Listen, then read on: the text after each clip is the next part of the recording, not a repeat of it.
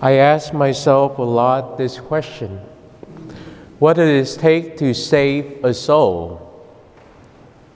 And that's a hard question for me to ask because I struggle with this for a very good while, transitioning from parish life into military life.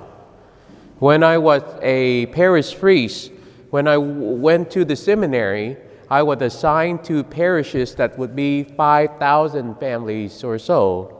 We would easily have about 1,200 people at Mass. When I was an associate, it was like, so if you have 1,200 people at Mass, you have 2,400 eyes looking at you, right? So coming from a big church, right? From a big community, from having the 7 or 8 masses on each weekend, and even when I was a parish priest of my own 3 parishes, the number of attendees from my own 3 parishes were more than the attendance that I have at the base right now, or especially when I'm assigned to a remote location where the number of people attending Mass would be much fewer. And as a human person, sometimes I'm very resistant in accepting the change because I like stability, right? I like to be stable, and that's the one thing that the military did not promise. The military that never promised stability at all.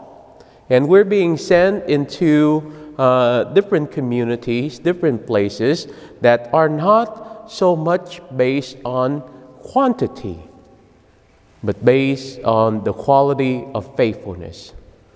My brothers and sisters, Deacon Paul read the shorter version of the gospel today, but I invite you to go home, read the second part of the gospel, where the Lord Jesus asked his first disciples to leave everything behind. He said, "Come after me and I will make you fishers of men."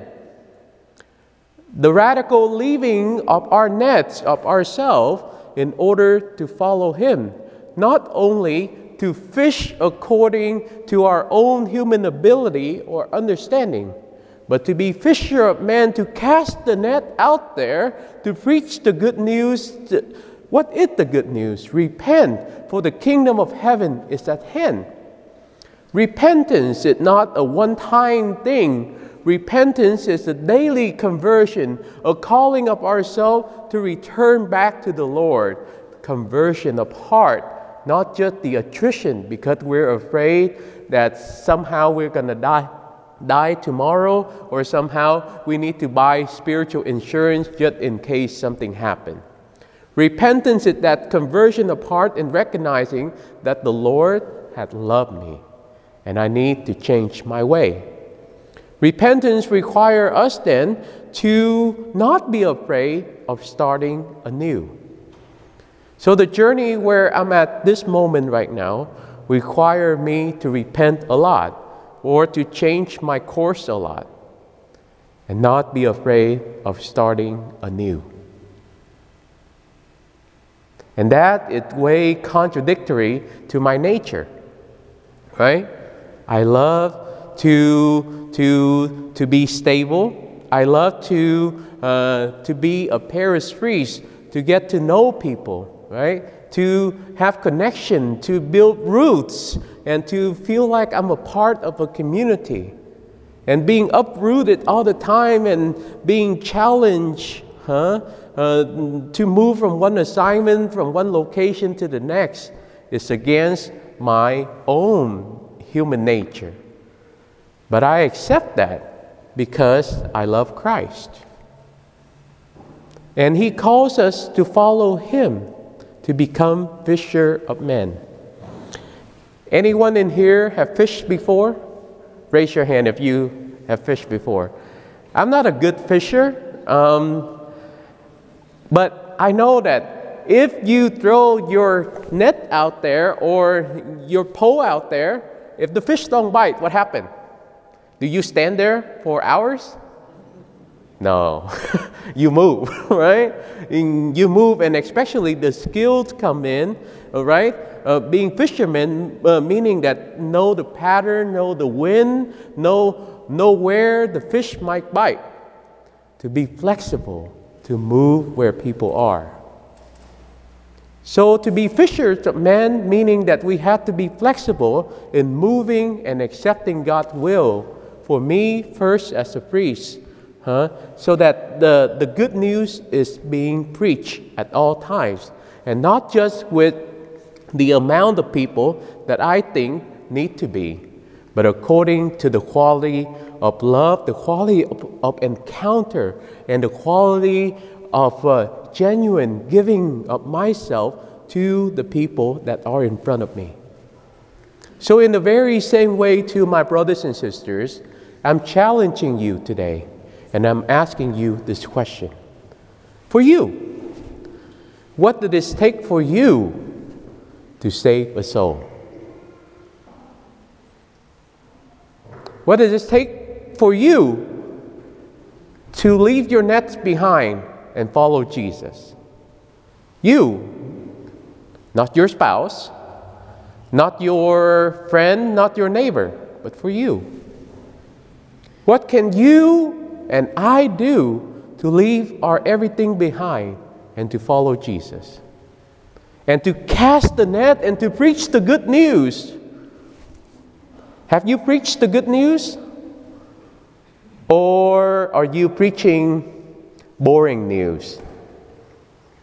Or are you preaching fake news? My brothers and sisters, the good news set us free.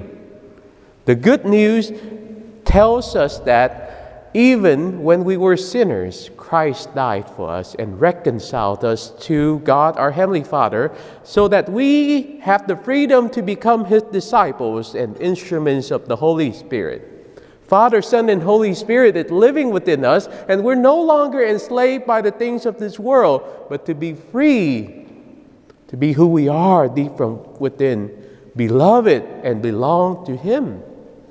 That's the good news.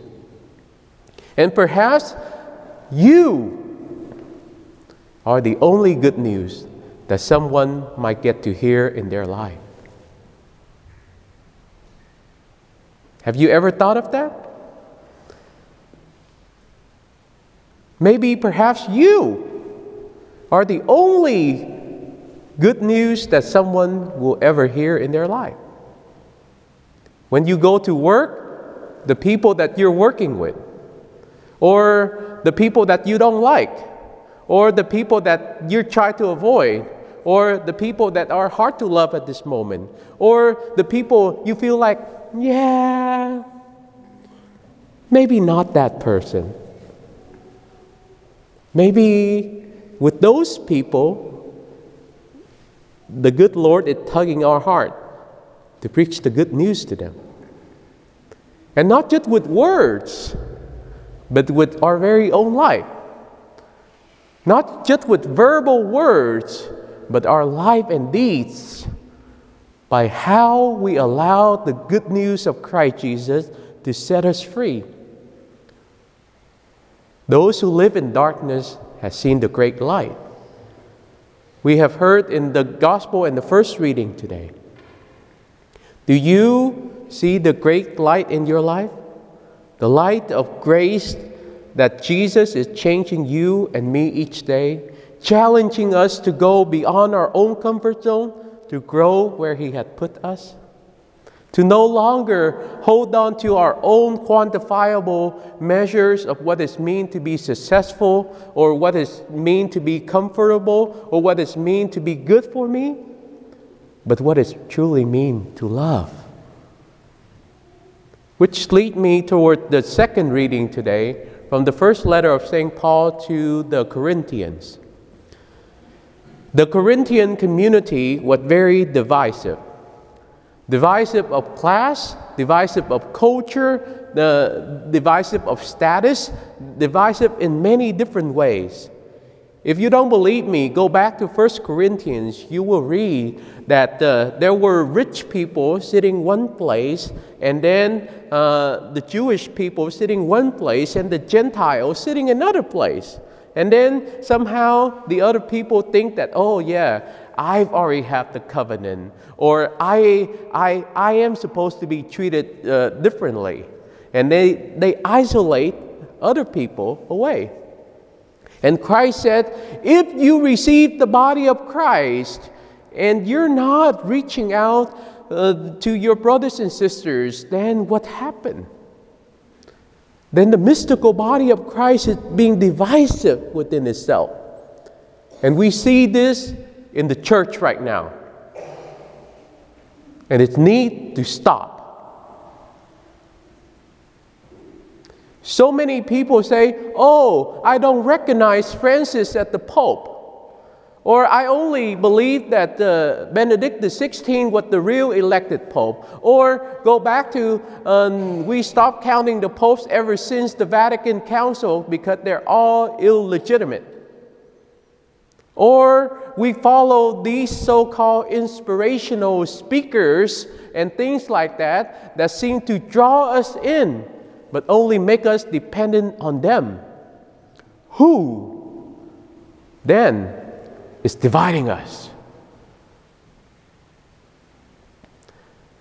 Do those inspirational speakers and do those people that you find attractive to, do they lead you to Christ? Or do they make you dependent on them? By listening to them, are you deepening your prayer, or do you feel more agitated and losing hope?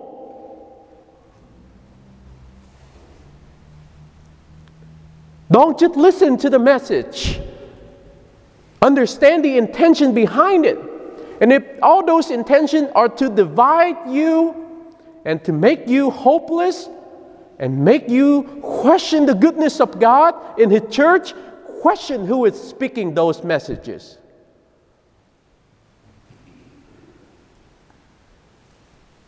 None of us follow Paul. None of us follow Apollo. None of us follow Peter. We follow Christ. Make sure of that. And His vicar on earth, the Holy Father, in all of His imperfections, is trying His best to take care of us. Is He perfect? No one is perfect. But if we open our mouth and begin to criticize leadership and talk about the things that are not important at all, but we never pray, never trust, never hope, never lay down our life, never convert our life, never change our life to follow Christ, then who are we following? My brothers and sisters, the devil is at work. And his name comes from the very Greek word, diabola, the one who divides.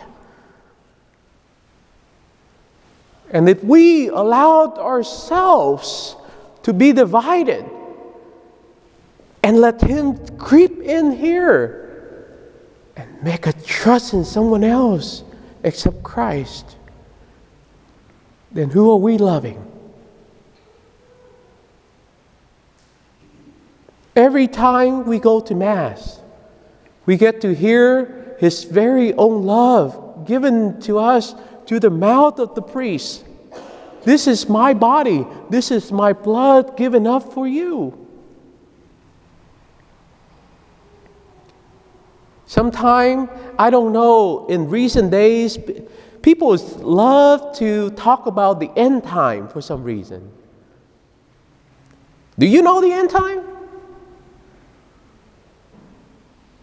Can you control the end time? Then why are you so frustrated about it? Can you control your own end time? What if you talk about all these things, chasing about all these mysteries, and you go out and you drop that out there? Sorry.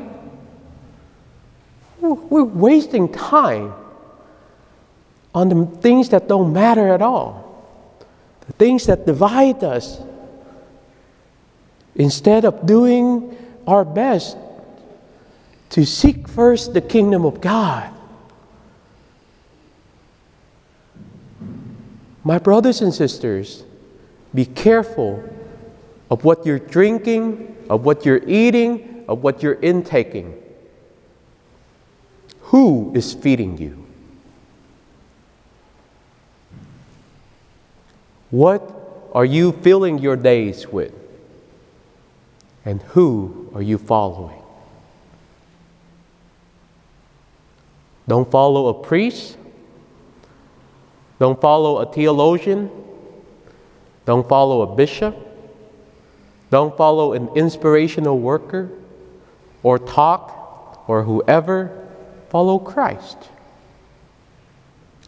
Read history and learn from history that we've been through worse, man.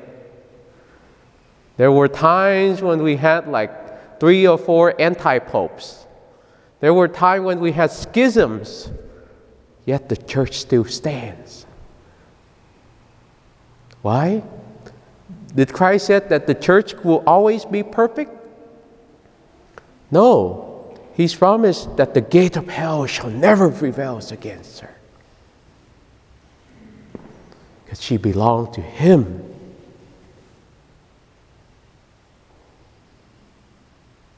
My brothers and sisters, I know my homily is very direct. Take it or leave it. But at the end of the day, I ask you to not worry about the things that creep in and steal your peace away from Him. But come to Him and receive His peace. And listen to His call. Come follow me, and I will make you fishers of men. Come follow me.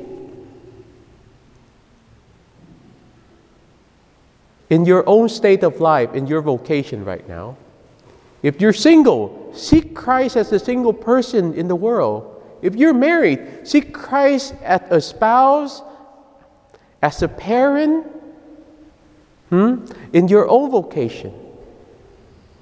And if Christ is calling you to the priesthood or religious life, don't say, oh no, choose somebody else.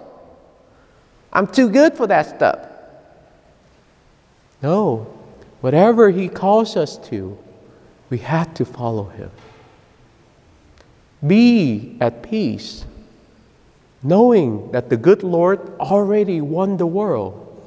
And all we can do is that each day seek first the kingdom of God, and everything else will follow at hand.